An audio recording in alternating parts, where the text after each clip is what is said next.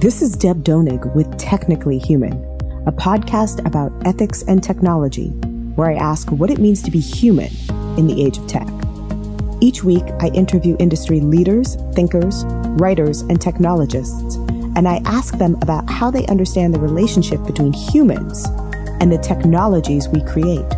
We discuss how we can build a better vision for technology, one that represents the best of our human values. Welcome to another episode of the 22 Lessons on Ethics and Technology series. Today I'm sitting down with Jason Edward Lewis to talk about the relationship between indigenous communities and tech. For a long time, the term indigeneity has been associated with concepts of pastness. Popular culture tends to cast indigenous cultures as belonging to that past, sometimes to a mythical past. Meanwhile, our conversations about technology almost always associate technological production with an imagined future, often in ways that eliminate concepts of tradition and that exclude indigenous cultures and persons in that imagining. In this episode, I talk with Jason about how indigenous people are imagining these futures while drawing upon their heritage. How can we broaden the discussions regarding technology and society to include indigenous perspectives? How can we design and create technologies that center indigenous concerns and that accommodate a diversity of thought and culture? And how can art-led technology research and the use of computational art help us in imagining these futures? Jason Edward Lewis is a digital media theorist, poet, and software designer.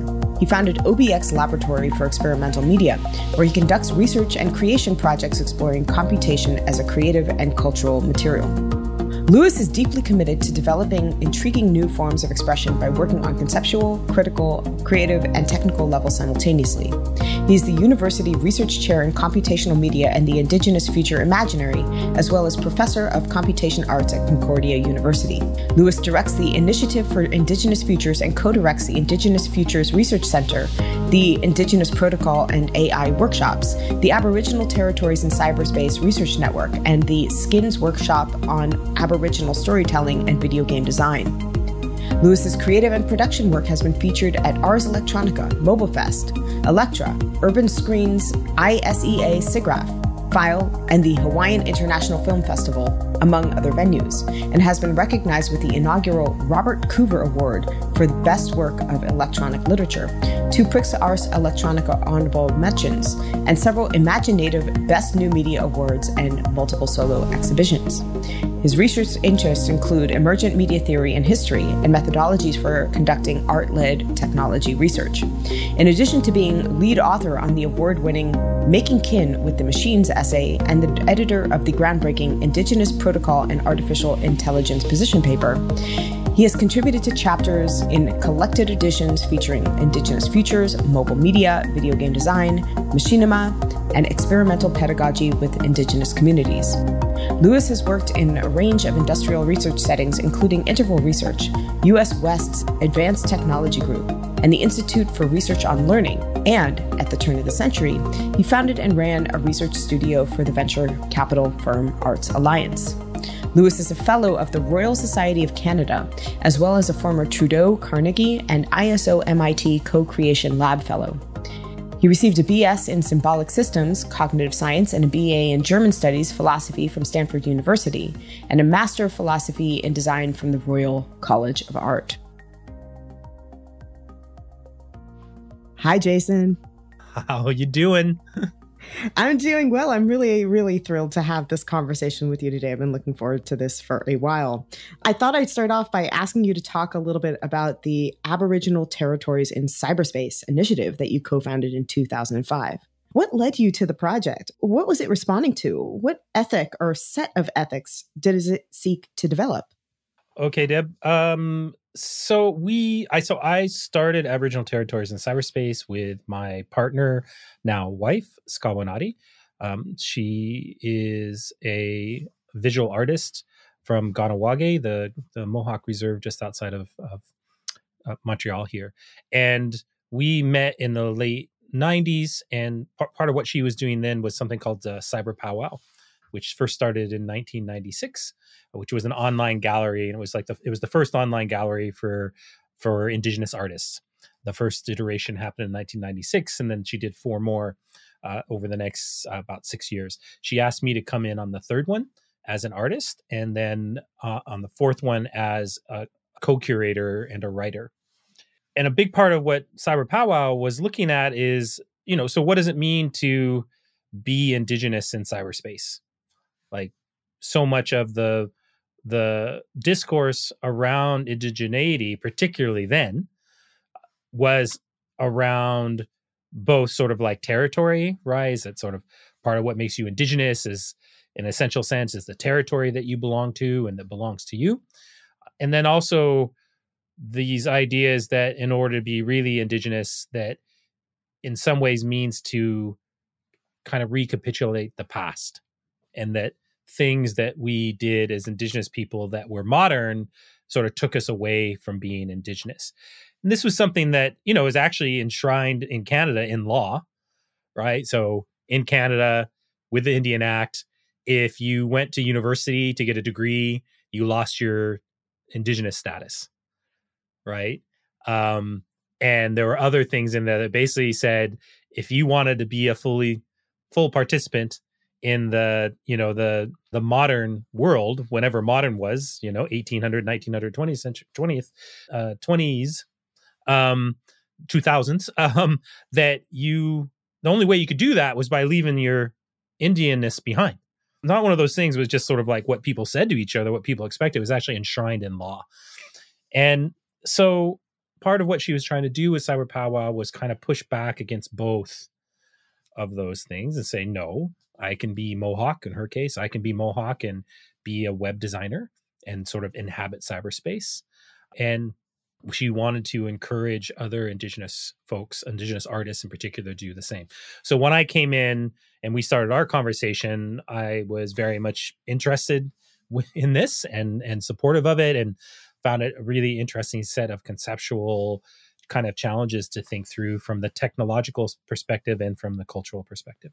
So fast forward a little bit, 2004, 2005, we've been talking with a small group of other Indigenous artists and thinkers, and finding other people who were really eager to kind of jump into this cyberspace and sort of explore it, but people feeling tentative, feeling like they didn't have enough training, etc. So we managed to get some money from the Social Sciences and Humanities Research Council up here in Canada to fund what became Aboriginal territories in cyberspace, to explore, to sort of discover, to articulate, to create, to build technology all around getting more Indigenous people engaged with digital technologies. And so when we say cyberspace, we really mean kind of the whole range of, virtual environments and video games and websites and blogs, all those sorts of things that kind of constitute our sort of the other place that we inhabit, for a lot of our time these days, like we are right now.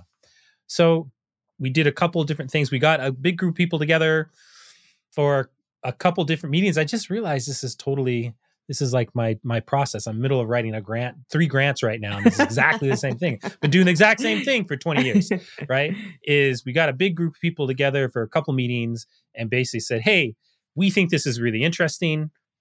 First of all, do you think it's interesting? Or is it just us, in our bubble? And secondly, what do you think we should do about it? And so out of that came a number of different projects. So the Skins workshops on Aboriginal storytelling and digital media design, because we had one of our, I would call elder, she may not want to be called an elder, or maybe at that point she didn't, who said, well, whatever you do, you got to get to the youth, right? You got to get to the youth so they can build this stuff themselves, right?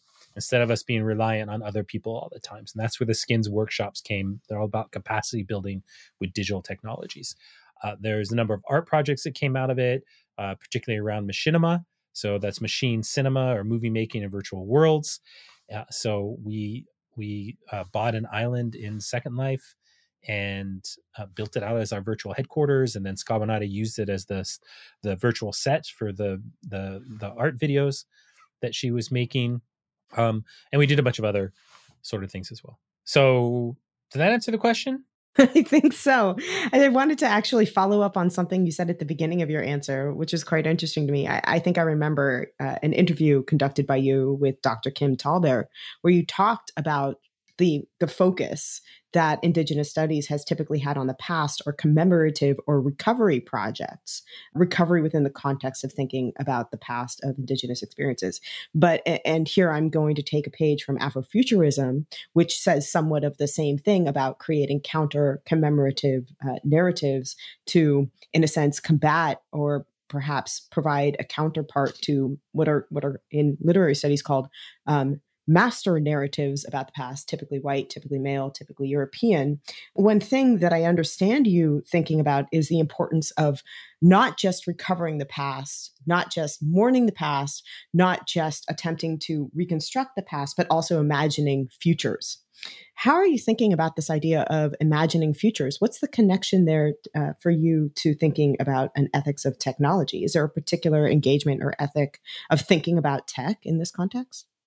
So one of the core problems with, let's just say, AI ethics, but it's kind of a stand-in for tech ethics in general, is that there is a bunch of assumptions that go into it that are built largely around and out of kind of the Western European and then, North American post-Enlightenment liberal subject. And that's kind of what the whole like human rights framework is built around. And it's sort of like where a lot of this ethics stuff work sort of tries to find its footing. But that assumption, that subject that it assumes is not a universal subject as much as it would like it to be, right? As much as the Declaration of Human Rights is considered a universal declaration of human rights, the fact of the matter is that it privileges the individual over the community. It doesn't say anything about our responsibilities to the environment or to other non-human entities in our circle of relationships. And there's other things too that when you look at it from a different cultural perspective, like a Hawaiian perspective or Mohawk or Lakota or Cree, you can see that there's these assumptions in there that have made it so that these ethics efforts haven't kept us from barreling down a really kind of self-destructive track. And I would argue that that's at least in part because they're based on this individual subject who ultimately his only responsibility is to take care of himself. This is really fascinating for me. I've got a project right now that is looking at the twinned histories of a kind of a Western epistemology of human rights and a Western genealogy of technological production. So I'm really interested. Oh, I want to see that. I want to see it. I want to see it when you've written it up. I'm really interested in this idea as well. And one of the arenas, of course, that I would look at that I think is in the category of the latter, but very much embodies the values of the former, which is to say the production of technology in the arena of a kind of utopian vision of human rights, developing with a kind of utopian vision, is Silicon Valley, of course. And you've mentioned, or at least I remember you mentioning before, that part of the problem with the scaling that happens in Silicon Valley, venture capital and capitalism, and perhaps we can extend that to technological production and human rights as well, is that it, and I'm going to quote you here, runs over difference, crushes it, excludes it from your results. Is this the kind of thing that you're talking about when you talk about this kind of universalizing tendency? The idea, I think, that technology companies completely disregard the very unique stakeholders affected by their designs, who are perhaps a much more diverse set of entities that then are imagined by the people in Silicon Valley, and don't recognize those differences among the indigenous community specifically, but broader in the context of a global diverse world, I think is pretty pervasive and entrenched in our society. How then would you advise us to ethically create both local relationships that will allow us to collaborate and create equitable technologies that are community serving when we're also participating in a global sphere? So that's a great question. And really that's at the heart of what I am trying to do next, is try to think through what are the research and development structures that allow us to work in a way that is really fitted to local requirements and local values, but is able to take advantage of the things that we are learning on a global scale, meaning that they're, just because I'm working locally, say in Montreal, and I'm working in, say, Ganawage or Haudenosaunee territory, doesn't mean that everything that might be useful to the people as territory just comes from this territory, right? There's lots of things that are sort of developed and discovered and used elsewhere that maybe can be used. So part of the equation is about sovereignty, right? So who gets to decide what gets done in a particular place?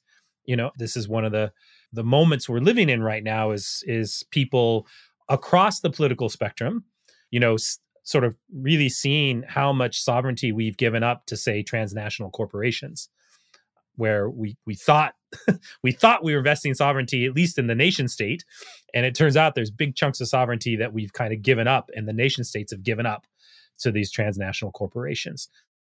I don't think this is just about Indigenous people necessarily. I think that there's lots of communities that kind of look around and they're like, well, look, the solutions that were developed here, the solutions that we're dealing with were not developed here. And it's missing X, Y, and Z about the lived reality of being in this place. And in some cases, not only is it missing something, it's actually destructive to how we want to live in this place. How can we do that? But at the same time, most of the Indigenous people I know, the communities I work with, are not, they're not technology deniers. They're not people who are like, oh, we don't want to use technology. They just want to use technology that's beneficial to them and not imposed on them and not detrimental to them.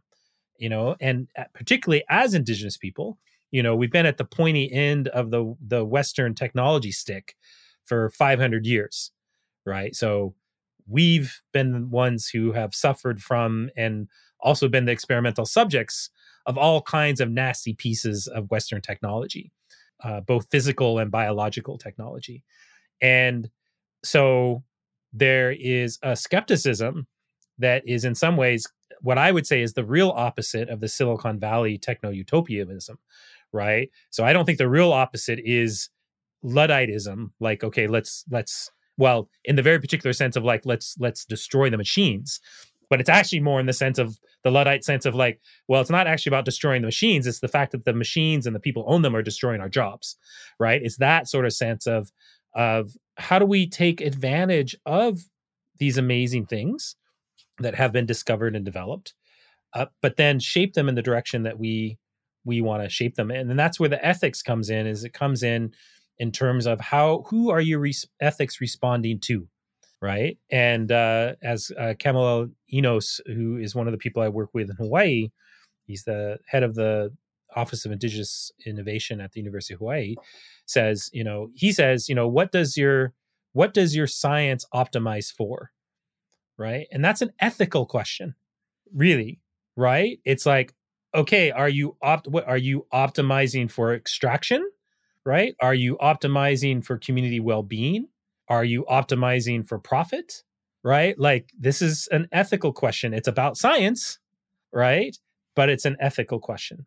I did want to ask you about this idea that Indigenous communities can take mass-produced technologies and bend them or deconstruct them, and what that might look like. Do you have an example of a moment or a particular action where you saw this happening, or where you see this happening? Well, I mean, I think it happened with the internet, right? Like, I think that, one of the reasons why the internet is it's kind of complicated is that on the one hand, it's been, like most popular technology or media, it's not been a particularly good place for either representations of Indigenous people or even for Indigenous people to be online, in the sense of, getting attacked and harassed and trolled by racists and things like that. But at the same time, it's become a really essential part of many communities and how they stay knitted together. And then how communities that are separate from each other, particularly across Canada, this is even more, I think, extreme in Canada than it is in the States, because Canada is so sparsely settled, is that, the communities are very, very far apart. And this was part of Scavanati's original vision for Cyber Powwow, was like, this is a way to help us stay connected together, even though we have these crazy distances between us. And so that's one of the things I really think about. And I have a colleague here at Concordia, Dr. Heather Igliolorte, who is Inuit and an art historian, one of the things she talks about is how Facebook has become really woven into the kind of fabric of communities up north. And that part of the reason is that Facebook, in its drive for global dominance, has done a lot of work at optimizing for low bandwidth environments, right? So that you can still get your Facebook even if you have a crappy connection.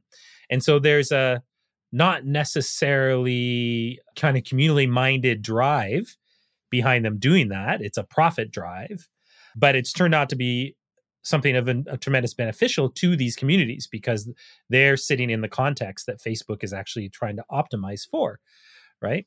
I think it's an ongoing history of indigenous people localizing Western technology in order to survive. It happened with rifles, right? It happened with farming machinery.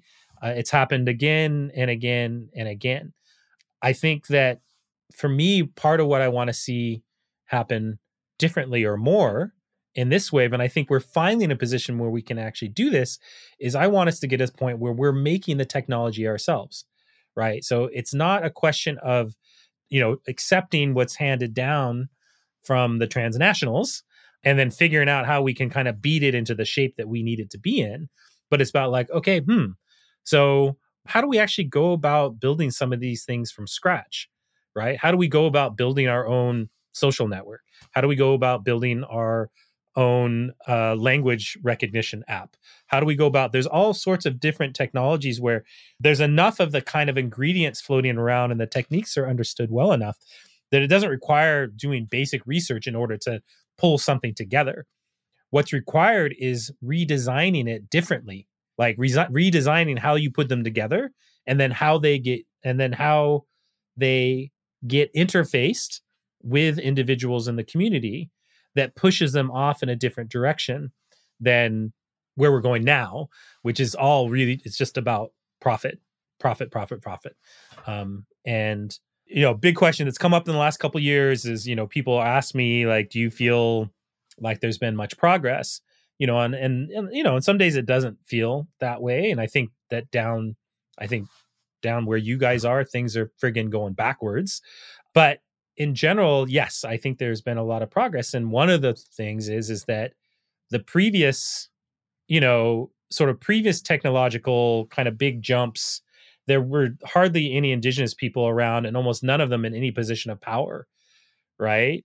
And so you get to the sort of the internet, and it's not that there weren't indigenous people that I know of in positions of power, but the access was decentralized enough that allowed a number of indigenous people to come into that space, learn how to use it, and really kind of take some control over how they were using the technology.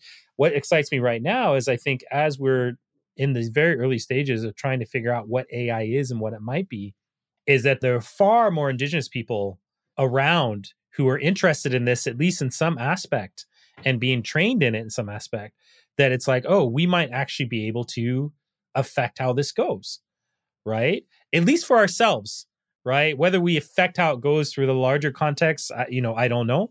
We're still numerically quite small percentage wise in North America at any rate. But I'm excited about the idea that, we were able to get 30 indigenous people together for the first Indigenous Protocol and AI workshop, right? Which, I don't know, 10 years ago may not have been possible. Like there weren't enough people aware and trained and interested to do that. And I think I've gone way off what your original question was because I can't even remember what your original question was. That's okay. I think that maybe before we go any further, I should ask you to maybe help us understand a couple of key terms that we can use them for the rest of the conversation. I've heard you describe Indigenous epistemology as, I'm going to quote you here, how to live in a world that works with all the other things, such as our kinship relationships. Can you help us understand the terms Indigenous protocol, epistemology, ontology, and cosmology as you're using them in this idea of an Indigenous epistemology that allows us to live in the world in a way that works with all the other things? How do those terms interact with a broader view of a better tech culture? So cosmology, the way that I use it is, sort of where are we in the universe? Like what is our place in the universe? Ontology is what kind of beings are we? What does it mean to be human? Or what does it mean to be one of the many entities in this world, right? Epistemology is how do we know what we know, right? So how do we generate knowledge? How do we validate it? How do we transmit it? And protocol is, in this context, well, in general, protocol is some mechanism by which action, in this case, usually human action, is directed. But part of the reason why we like the term protocol, I should say me, I'm geeky enough that I get off on this, right? Part of the reason we like protocol, right, is that protocol is also a computer science term. It's an engineering term. It's a science term, right? That they do mean slightly different things, though different contexts, but it sort of really comes down to the right way of doing things, right? According to some larger, I would say cosmology, actually, some larger sort of sense of like, why are we here and why are we doing these things? Let me talk about indigenous epistemology. So part of what I'm interested in is the ways and how indigenous knowledge in indigenous contexts, at least the ones I'm familiar with, and I usually start out by saying that, but I just want to make it really clear that, indigenous is very varied, especially across the globe, even here just in Canada. I'm not speaking for indigenous people, and I'm speaking from the work that I've been doing with the communities that I work with. And what is really fascinating to me is how knowledge is generated, validated, and transmitted in ways that are very different from the Western scientific method, for instance, right?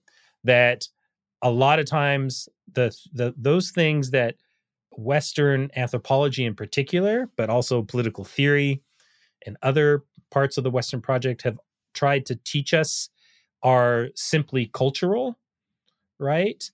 Meaning the songs, dances, chants, all those different things.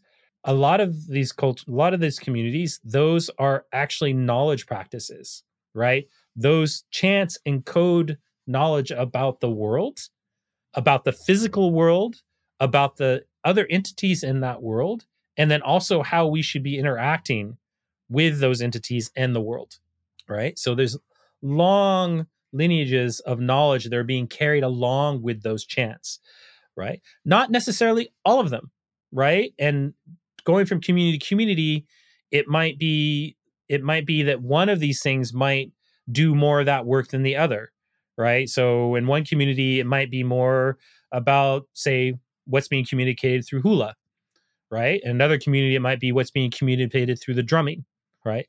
But we spent generations having these practices dismissed as just cultural, like quotes, just cultural, and kind of bracketed out of the knowledge making enterprise.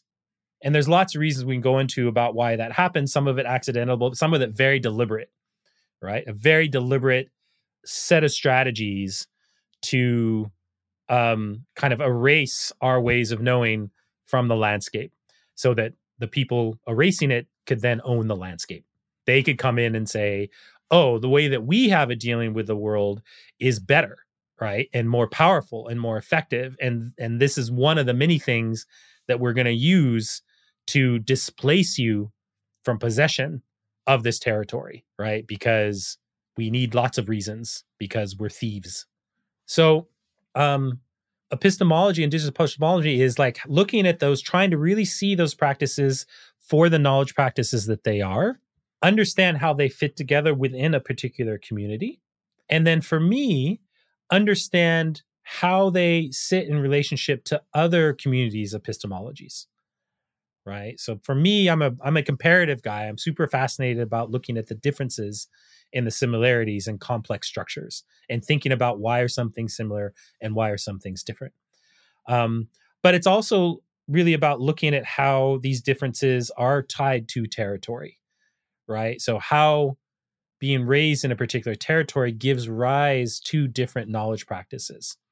And again, this is something that's been flattened by the Western Scientific Project, because the Western Scientific Project basically says that, the highest good in that project is to find an abstract concept that can generalize across all instances, right? That's where the power is, right? That's where the real, like, if I can find a law that I can apply everywhere, and then I get to leverage that law across everyone, right? I get to be able to take it, and then I get to be able to enact it on everybody. And it's not black and white, right? So just in the same way I was talking about the technology, it's not a question of like using technology, not using technology. It's not like a question of like using Western science or not using Western science, right? There's a really amazing array of knowledge practices that one can use to try to understand what is going on in the world.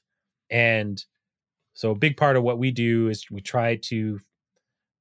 work with communities to understand their knowledge practices and think about how those knowledge practices can be augmented by computational technology.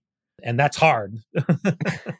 I'm going to use one of those terms that you gave me to talk about actually a Western creed, which is move fast and break things, which I would also argue is, in a sense, a knowledge practice. It is a kind of governing chant or statement that has been used as a lever, in a sense, to enlist and to propose a number of different, I think, cultural practices in Silicon Valley. I have a larger comment about this, which has to do with the fact that move fast and break things as an outcome of Silicon Valley culture and as a galvanizing chant of Silicon Valley culture, to my mind, is actually tied to the genre and the tropes of the Western, which are all about moving fast and breaking things. It is about the conquering of the frontier and a kind of vigilante form of justice and a form of disruption that has as its end the idea of absolute territorial gain and absolute production at the cost of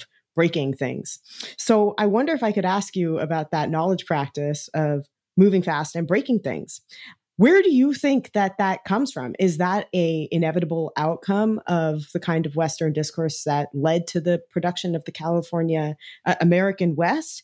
And how, in a sense, do we encourage slowing down and creating a broader cultural shift into understanding technology's greater web of connectivity? How do we intervene into that kind of dominating impulse? Well, I mean, the immediate cause, it comes from emotionally stunted 23-year-olds, right? Who imbibed a certain ideology when they were in their teens and their 20s from the, say, kind of 90s generation of, the first people to sort of move into the web and start doing investing around web and stuff like that. I was lucky that when I came into Silicon Valley at Interval Research in the early 90s, Interval Research was this really great conglomeration of people who had been involved in sort of, say, the first wave of innovation in Silicon Valley around chips, and then some people who were involved with the wave of innovation around games, and then some other people come kind of from that generation that kind of came of professional age in the 70s, that was very married with a certain kind of hippie altruism about the ways in which these technologies would increase our freedom, sort of the whole Earth's catalog sort of culture, being married with a technological culture. And so these people were techno optimists, super, very smart technological people, but also optimists about what these things could do. And part of what was interesting about being an Interval in that time and watching the web come into being is seeing that dream slowly get soured by the drive for profit, right? And so how this tool that was seen as something that could be incredibly emancipatory slowly got turned into a tool that was almost purely about making profit. So as this happened, see, it's hard for me because I was in Silicon Valley. I know some of the. I went to Stanford with some of these people, knew some of them, was in the same program with some of them, So it's hard for me to separate things out from their personalities sometimes. But I think that there is a marrying of a very kind of stunted emotional capacity on the individual part with much larger historical forces around Western notions of how to exploit whatever's around you, right? So in this case, it was how do we exploit the net? how do we exploit the fact that people are coming online in such big numbers, and it's super unregulated, and in fact the people who should be regulating it don't even understand what's going on. And it's like, wow, this is this wild west, right? This is this frontier, and we're gonna, as you said, we're gonna move fast and break things because there's no sheriff around, right? And they don't even kind of know what's going on.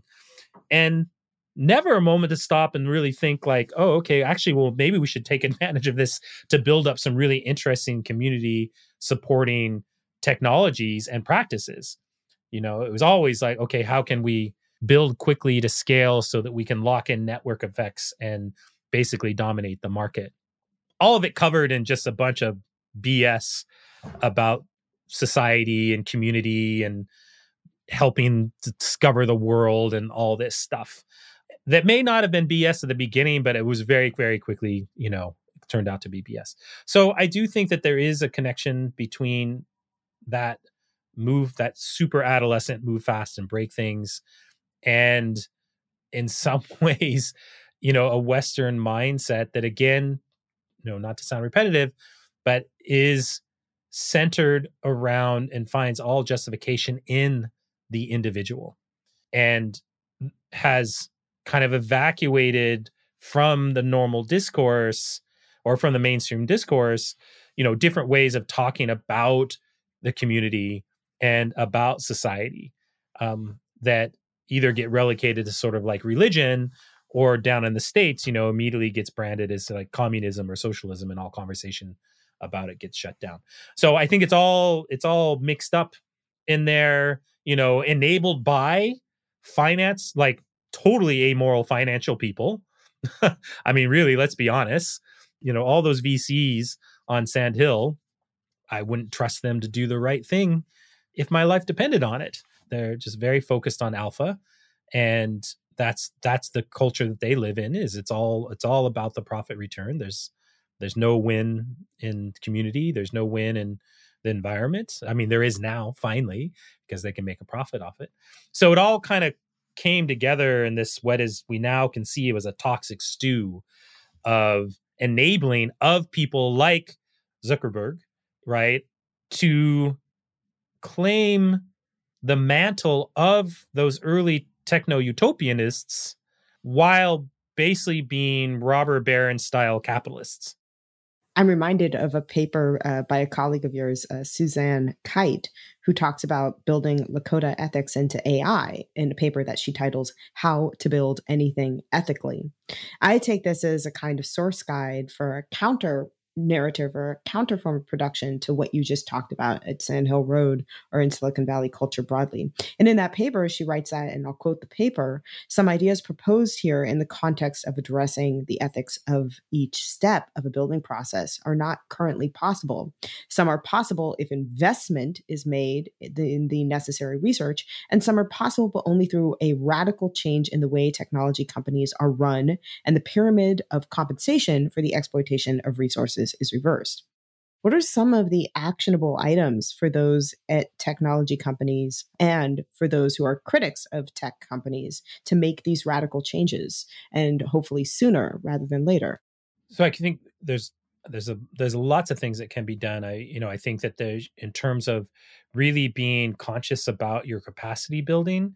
So the new AI Institute that Timnit Gebru just announced like a couple of days ago, I think is such an interesting model. It's like, okay, let's fully engage with the technology, but let's do it from a set of actually real ethical principles that will guide us in our development of the technology and in our analyses of what's going on. And I think the significant thing is that it seems like there's going to be enough resources there to make a difference, right? I mean, I think AI Now Institute is another example, right, where there's enough resources in place that they've actually been able to help shape the conversation, and all the way up to the policy level. And so I think those are ethical interventions, right? Those are ethical interventions into how this technology gets designed, developed, and deployed. We can argue and agree or disagree about how effective they are, like in like some measurement of like the total technological output or something like that. But they're good starts, right? All this stuff. I think part of what Suzanne is doing in that essay is saying, okay, we have to start. We can't just throw up our hands and be like, okay, there's just no way for us right this moment to instantly make everything ethically. It's not it's not an option to not try. What you need to do is you need to try. I think that, things like really rethinking how we train young engineers, right? Which is part of what the unit that Matthew is involved with here at Concordia was about. Was, what is it? How do we actually create curriculum that gets our engineers to think deeply about these things, not just like, oh, okay, here's the ethics checkbox and I just got to go through it, but actually try to reorient kind of their basic idea of what they're there to do, So I think there's lots of things like that we can do that are much more manageable than, changing global supply chains. Mm-hmm, mm-hmm. Right? Yeah. That's hard. Yeah. That's a really hard problem. We were chatting about this before we started recording, and I'm relatively insistent that a lot of the changes, at least in the educational sphere, should happen in the context of humanities departments and not just engineering departments. And I've been delighted to have, at least in my teaching experience, a number of engineers in training pass through my ethical technology course, which I teach as a professor of English literature as a sci-fi course. And every quarter, the engineers to be get into my class and they say, well, why would a professor of English literature be teaching a ethics and technology course? And I like to say to them, and I like to say to people who wonder why a professor of English literature is teaching a sci-fi class and talking about the ethics of technology, that before we can build anything, we first have to imagine that thing. So it matters how we imagine, and it matters who does the imagining. How do you think about that as an Indigenous scholar who's also interested in literary culture and products? I think you're right. It's absolutely essential that, part of what colonialism did for us is it foreclosed all kinds of lines of future flight. First of all, tried to box us into the past and sort of make it so that the only agency that could be expected of us was whatever agency we might have had in the past. But we certainly don't have agency now, and we're certainly not going to be agents in the future, right? So part of it is just simply opening up the idea that we can come back to a position of agency. And then it's thinking about, what does that agency look like? Right? How do we imagine those worlds to be? How do we imagine ourselves, our descendants, our communities to be? And then it's like, okay, so then how do we do that with each other? Right? So it's one thing to sort of imagine a future yourself. It's another thing to try to create a shared future with somebody else. In doing all this stuff, I think we automatically start opening up different paths into the future. Even if we don't do that thing or move towards that thing we imagine, just the act of saying, oh, we might actually have some influence on the future is a huge win, right? It's a huge win over feeling completely helpless about the future.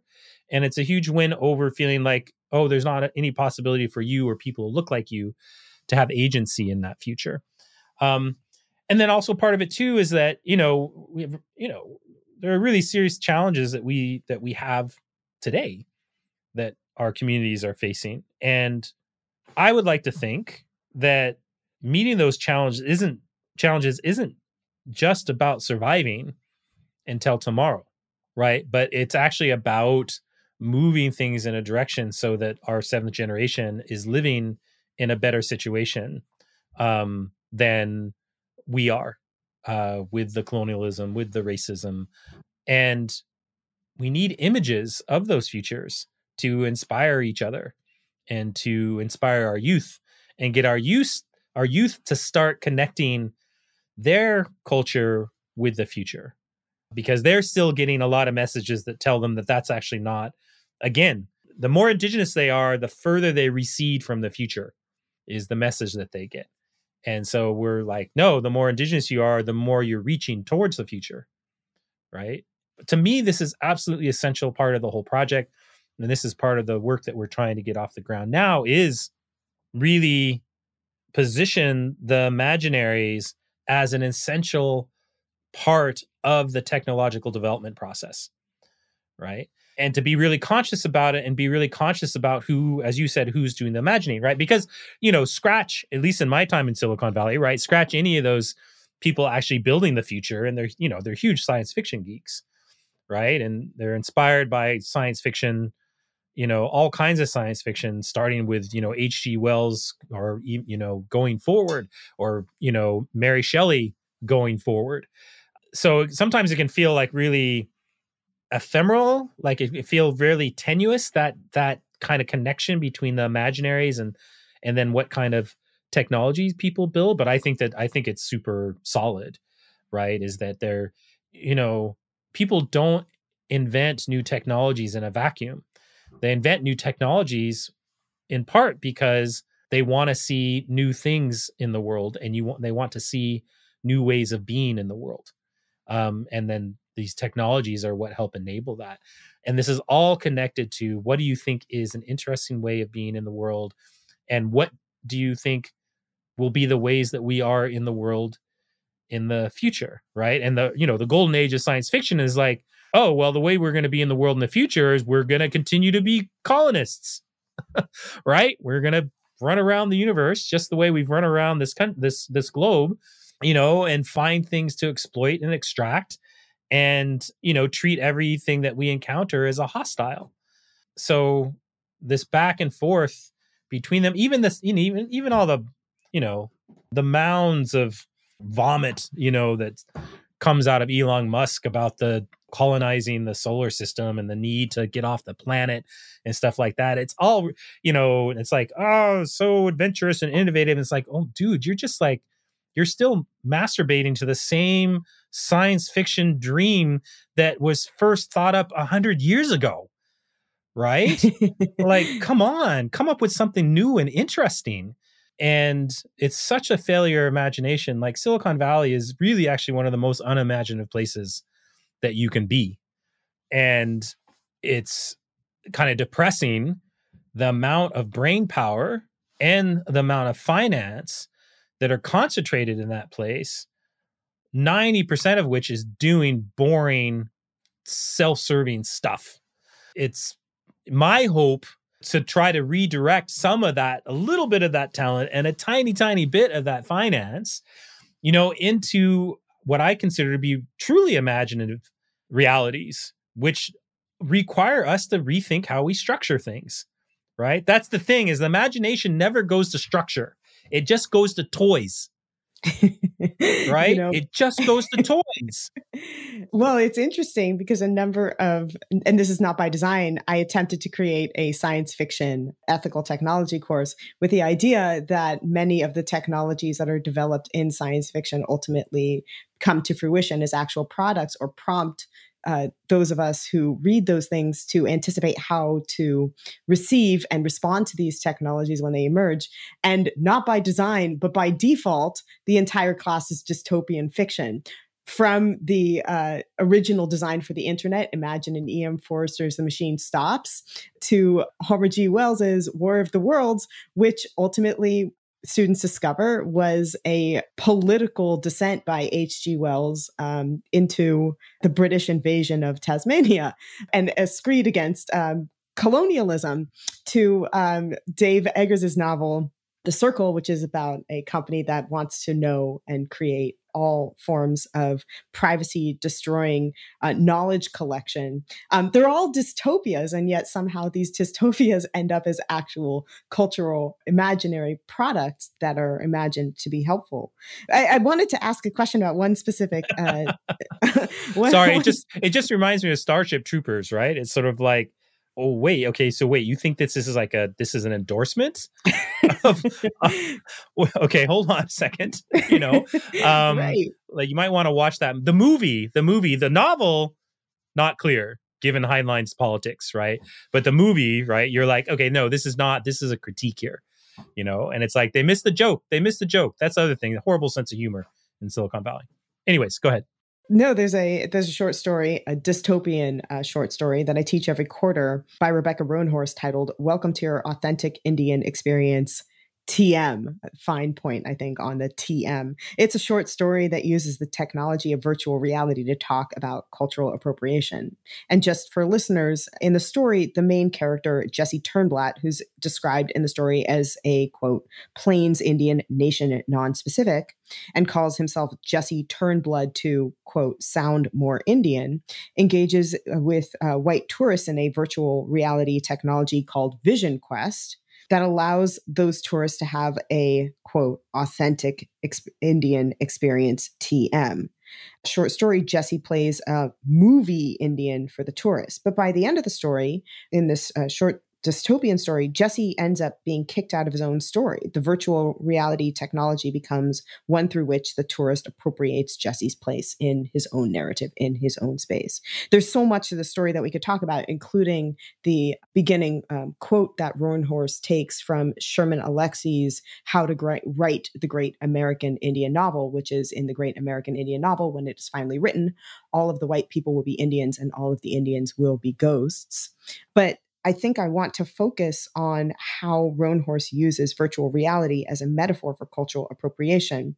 And also, I think how the actual technology of virtual reality has become woven into the fabric of human life, how it has changed our values to propose that we can actually inhabit somebody else's experience, such to the point of cultural appropriation or phenomena already experienced in the context of the indigenous community becoming available to a broader swath of people who can inhabit it through this technology.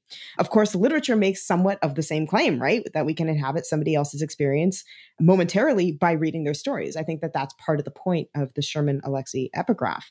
I guess to point this into a question that enlists Roanhorse's story, how do we think about the use of actual technologies as metaphors in stories, as they emerge into art? And how do you think about the interplay between the metaphorical uses of technological products in literary works and their reality as actual technologies? Well, the sneaky and dangerous thing about our metaphors is that sometimes they become reality, right? Without us really paying attention to them becoming reality, right? They actually, and that's what Rebecca's piece is about. I would say that's one of the things that Rebecca piece is about. And I think that's part of what Sherman Alexie is talking about with the quote that you pulled from him, is that there's always the possibility that the language will lead us into sort of creating the reality that we're presenting with the language. And for me, where it becomes interesting with technology, like thinking about the difference between, like you say, like a novel and a VR experience, like trying to think about, okay, are we really encountering something different here? And that we should be worried about in a particular way that we're not worried about with books. Like, are we just overreacting?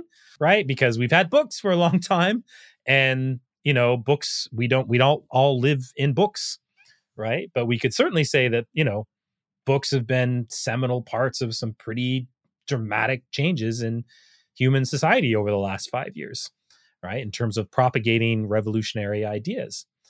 Do you know the Blake Houseman's novel, Riding the No, Trail I of don't. Tears? I Oh, don't. goodness, Deb, you got to read that. I think you're Okay. going to love it. I really, really like Rebecca's short story.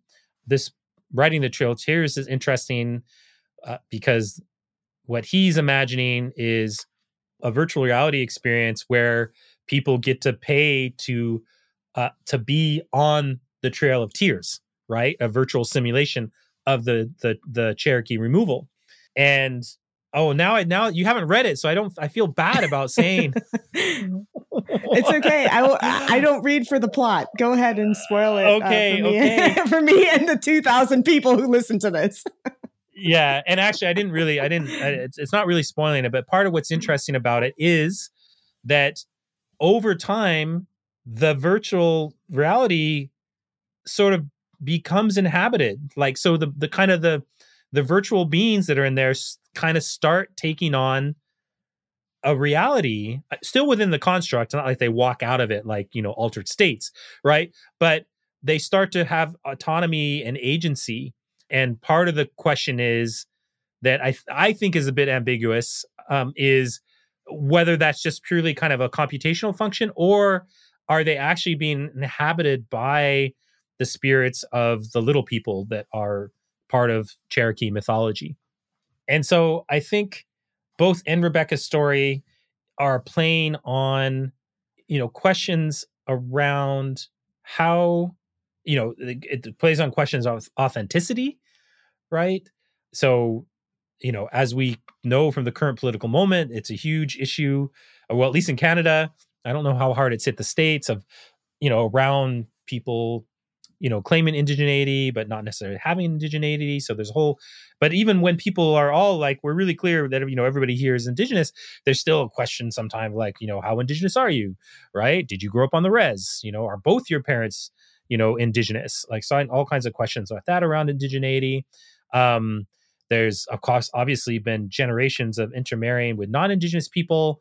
And so what does that mean for the descendants? And that's part of what I see both what's going on in Sherman's quote, and also Rebecca's story, right? Is this idea is that over time we're being replaced, right? That the colonizer doesn't have to, no longer has to kill us off, right? There's just these other slow mechanisms that are much less visibly violent, but actually probably more effective at replacing us as the people of this land. And technology provides a way for us to, in some ways, play through that. That's part of what I think is happening with both these VR stories, for instance, is, okay, it's one thing to read a book, it's another thing to be somewhere where you are embodying being somebody else, supposedly, right? That's the idea in the VR pieces, is that you're actually embodying this character, and all sorts of issues around, like, how effective it is to put on the skin of somebody in like the cyber sense. It's not really walking in their shoes, but that's sort of like, how it's going to be sold. And at some point, if there's enough of you doing this, then the people who are being represented get pushed out of the frame, and nobody's around anymore to say, oh, wait a second, they're not actually who they say they are, right? Because the rhetoric has gone so far and the process has gone so far, that now it's embedded in the system that there's nobody to call out, effectively the cuckoo's egg. The real thing's been replaced by something else. I don't know. Yeah. I know Matt Probably wanted to about 2 jump days in. later, I'm going to write you. I'm going to be like, I have a much better answer to that. Okay, right. I will happily have another conversation. I know Matt wanted to jump in. Maybe you can talk a little bit about the OBX Labs project, which you direct. What is the project and how does that engage with this question of what art's role is and why we need it?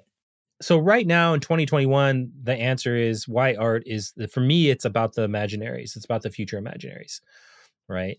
And it's about creating the room to think and dream expansively about what kind of futures we want. And people coming from a creative practice are more practice at that, I would argue. It's not that, they're the only people that can imagine for us, not by any means, but that part of what they have learned to do is to move from the blank page to something. And that's incredibly valuable when you're looking at the blank page of the future, right? And this is part of the reason why we say 7 generations out, is that, the further out we go, the more blank it gets, right? So if we're talking about the next generation, it's like most of that is still filled in, right? There's not going to be big chunks of that go away, right? But maybe if we go out, 200 or 300 years, we can imagine a lot of what we're looking at now, kind of being erased, and there's more blankness to project out there what we want to do. And that's what artists are good at, right? Is projecting into those blank spaces and imagining what might be there, right? And what we can do there. So that's a big part of why I engage with art, and we support the artists that we do, and we want to include art as a really central part of this next project around, indigenous perspectives on artificial intelligence. But I also think that, art practice is really good at helping surface people's assumptions to themselves. Looking at the world and having your perspective shifted to be like, oh, it turns out that I had a perspective, right? Because most of the time we're just like, oh, I don't have perspective. That's just the world out there, right? And I think art's really good at shifting it right in front of you, and trying to get you to push you off balance a bit, and look at the world in a different way. And I think, for me, an unending source of the problems that we have are people's certainty that they know the way things are, and their accompanying sort of disinterest and unwillingness to question how things that they have been taught are facts about the world, particularly about the accumulation of a series of arbitrary decisions, right? So I think good, yeah. So I think art's good for all that stuff, and I think that we need to have creative practice wedded with technological practice to help us really think about interesting and useful ways to use the technology, and to some extent to help us think about new technologies. But I actually don't think that's necessarily I don't think that's necessary. I think there's a certain amount of kind of just basic monkey inquisitiveness that we have, um, that doesn't that isn't necessarily tied to imagination in the way that I'm talking about it. It just kind of seems how we built. It's the reason why we're here, and I don't know, sea anemones didn't rise to the top of the food chain. So OBX Labs, I started when I got here at Concordia because I'd come from research labs in Silicon Valley. I've been incredibly blessed by the fact that I've spent most of my professional career in research environments, and was lucky to have started in two of the more interesting research labs. So one was the Institute for Research on Learning, which was something that kind of was an offshoot of Xerox PARC, that was trying to understand how these kind of then new sort of personal computer systems could be effectively used for learning. And then Interval Research, which was Paul Allen, the co-founder of Microsoft with Bill Gates. It was his sort of attempt at kind of a blue sky, big thinking research environment. And both of these environments were hyper interdisciplinary. And the older I get and the more time I spend in academia, the more I recognize like how phenomenally fortunate I was to be kind of nurtured as a young researcher in these kind of environments, where it was no big deal that next to me was a physicist and on the other side of me was an anthropologist. We had a theater person, Brenda Laurel, right? A theater person who, also makes video games, on the other side of the hallway. Like, to me, that was just like, that's how this stuff is done, and now I'm like, oh, this is not how it's done usually. And so when I got here, which is a whole other long story that's not necessary for the podcast, except for the fact that I didn't come back here with a job, right? I followed my beautiful wife back here, and totally accidentally ended up in academia. Never thought for a second that I would be a professor. Was not part of my imaginary. Grew up in a family where nobody had gone to college. And even after I went to my undergraduate and my graduate work, never thought that I could be a professor. But luckily, Concordia was desperate. They had failed two searches to start this program. It's now computation arts to combine sort of computer science and creative practice. And so they were like, okay, you're breathing, you can program, and you have an art practice. Okay, come and do this thing. And to me, it was just natural to start trying to recreate those research environments I had been in Silicon Valley. Because I was like, this is how you do research, right? This is how you make new things. You bring in people that have some really great technological competence. You bring in people who are really creative, and you bring in people who think critically about the world, and you get them all excited about working on things together. That's where interesting things come from. And so that's how OBX Labs started. And I asked one of my colleagues at the time, Sha-Shin Wei, he's at Arizona State University now, but I knew him from my Silicon Valley days. And, I was like, because he had been in academia longer than me at Georgia Tech. I said, how do you start a lab? And he's like, come up with a name. That's it. I was like, that's it. And he's like, yeah, that's it. And you know what? He was right. So I was like, okay. Came up with the name, OBX, orange box, because I love orange. And I didn't want a black box, and I didn't want a white cube. So orange box.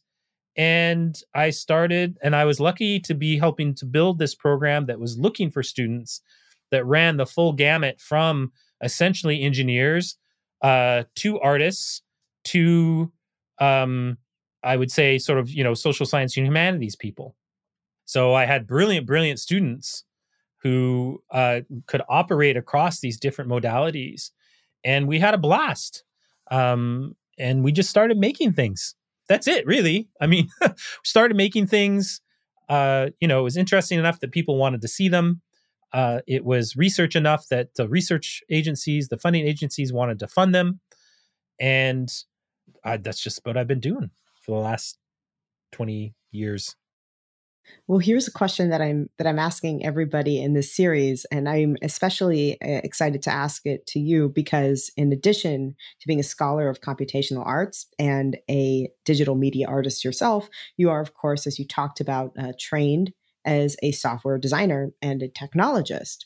And the question here is about the larger context of this series, which is thinking about the role of the humanities and humanistic driven inquiry in the context of technological culture and production. I feel like you have, a incredibly well-rounded, important context to make a comment into that discourse. What value do the humanities as a set of disciplines and humanistic values as a tradition play, or what role can they play in cultivating a better understanding of and thinking about what we do when we envision, design, and create technologies? They play the central role. So I think that, as we talked about earlier, that the people that we should be centering in are trying to figure out how to build systems that work well with humans are the people who spend a lot of time thinking about humans, right? And the people who spend a lot of time studying humans, so humanities and then social sciences.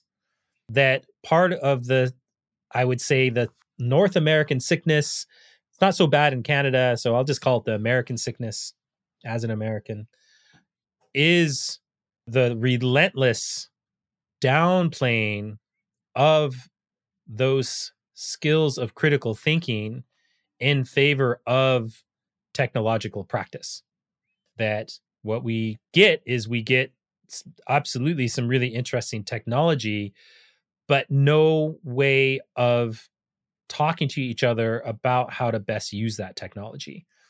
And so since we're not capable of talking to each other, it just means the people who are the biggest assholes get to set the agenda because they're really loud and they don't care if they're assholes, right? So there's a lot you can get done in the world if you don't care you're an asshole. Like it's not that hard to be effective if you can get to the point that you're rich enough that when people really realize you're an asshole, it doesn't matter because you can just buy them, right? And so having training people, this just goes back to something I said earlier. So training people to ask why is absolutely central to us surviving, I think, as a species, right? Like, why is our social configuration the way it is? Why are we making this technology? Why why do we think that, capitalism is the best way of organizing a society? These are all questions that humanities people in particular, I think, are really good at, not because they have the right answer. So that's the other thing too, right? That gets misconstrued, right? It's the result that gets emphasized and not the process. And for me, being trained in humanities, being trained in philosophy, absolutely central to my ability to understand arguments and to construct arguments and to question assumptions and do counterfactuals about what might happen under another set of assumptions.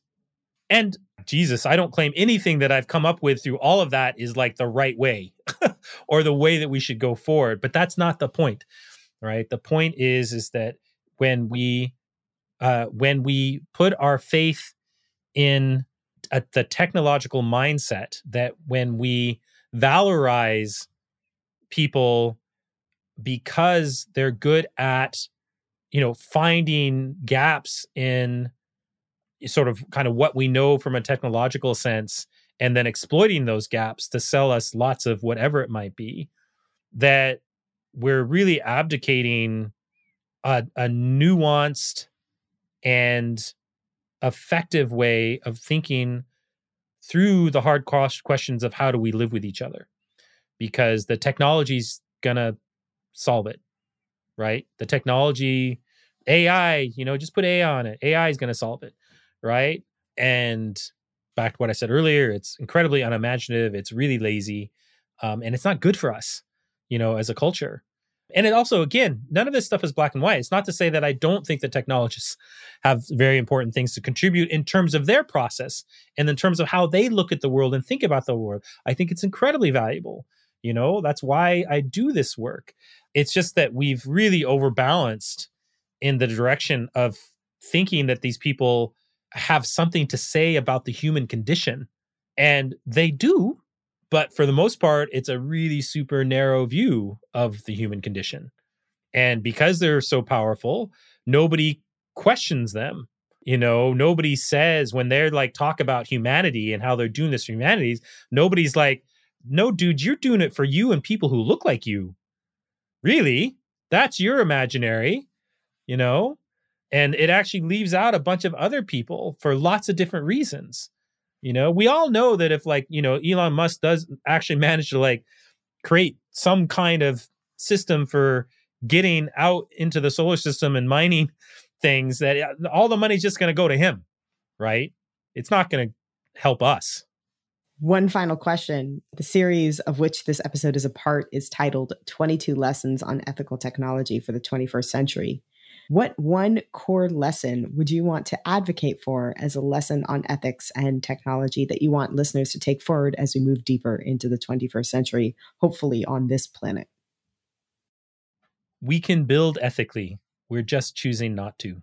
Much of the things that we're told are constraints on building ethically are a series of choices that have been hardened into place by particular ideologies that favor capitalism, the individual, white men, but are presented as facts of the world. But they're not.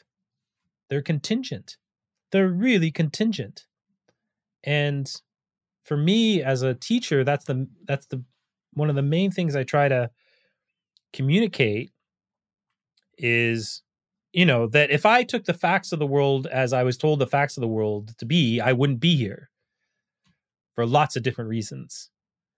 And that we owe it to ourselves and our imaginations of who we can be, both as individuals and as a culture, to constantly revisit those assumptions and think about how we can make these decisions differently.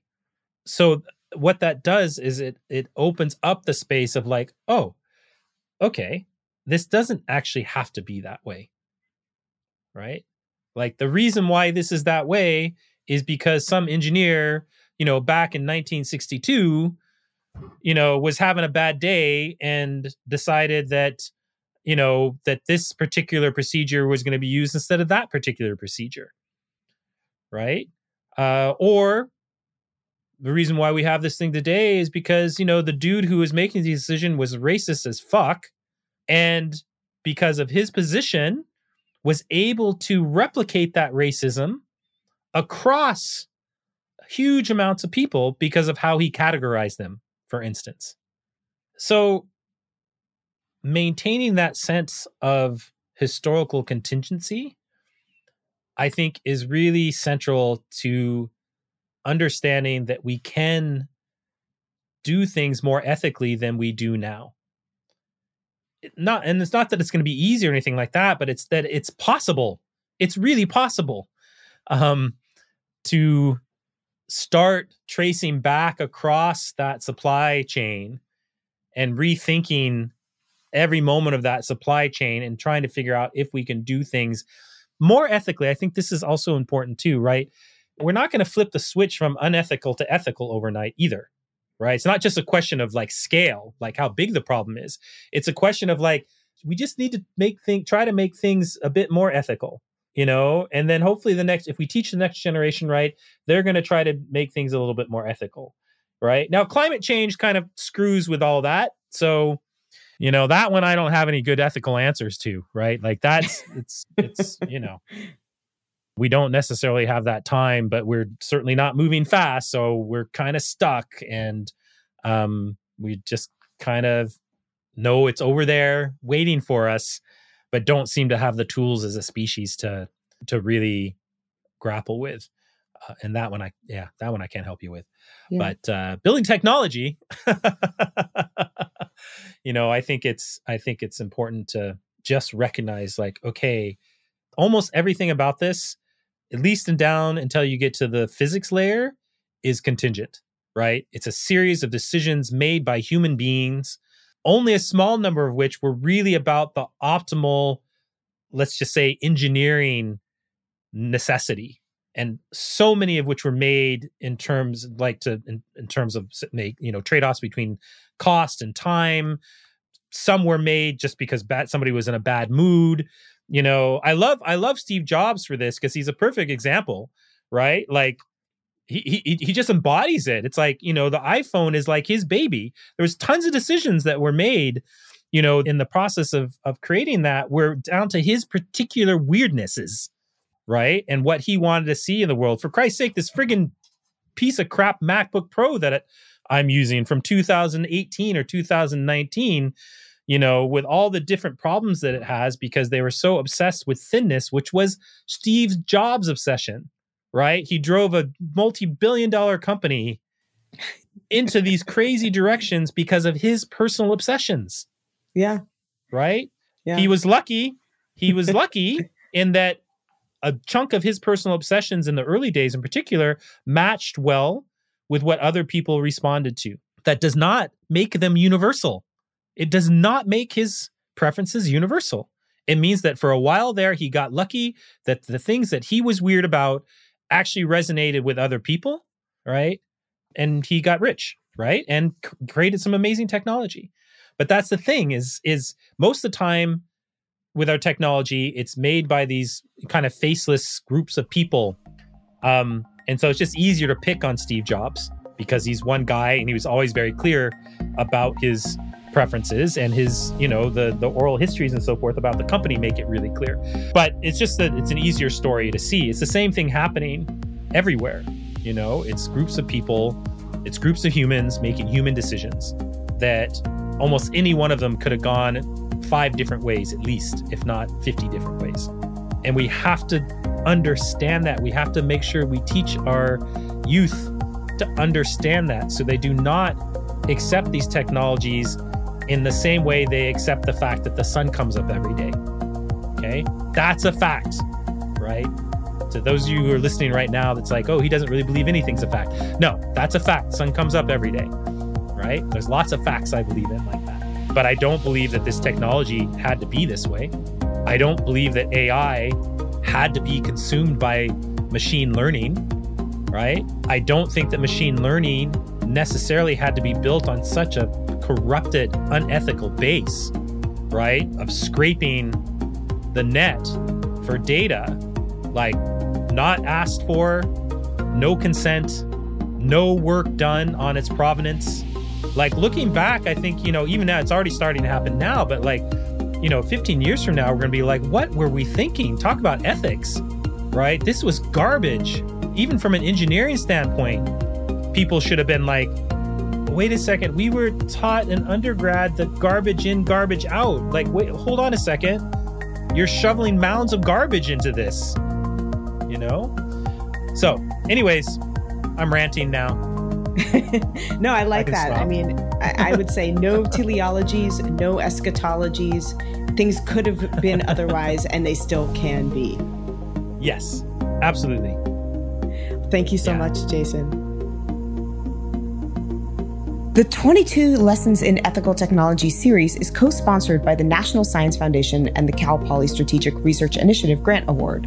The show is written, hosted, and produced by me, Deb Donig, with production support from Matthew Harsh and Lee St. John. Thanks to Jake Garner and Emma Zimbro for production coordination.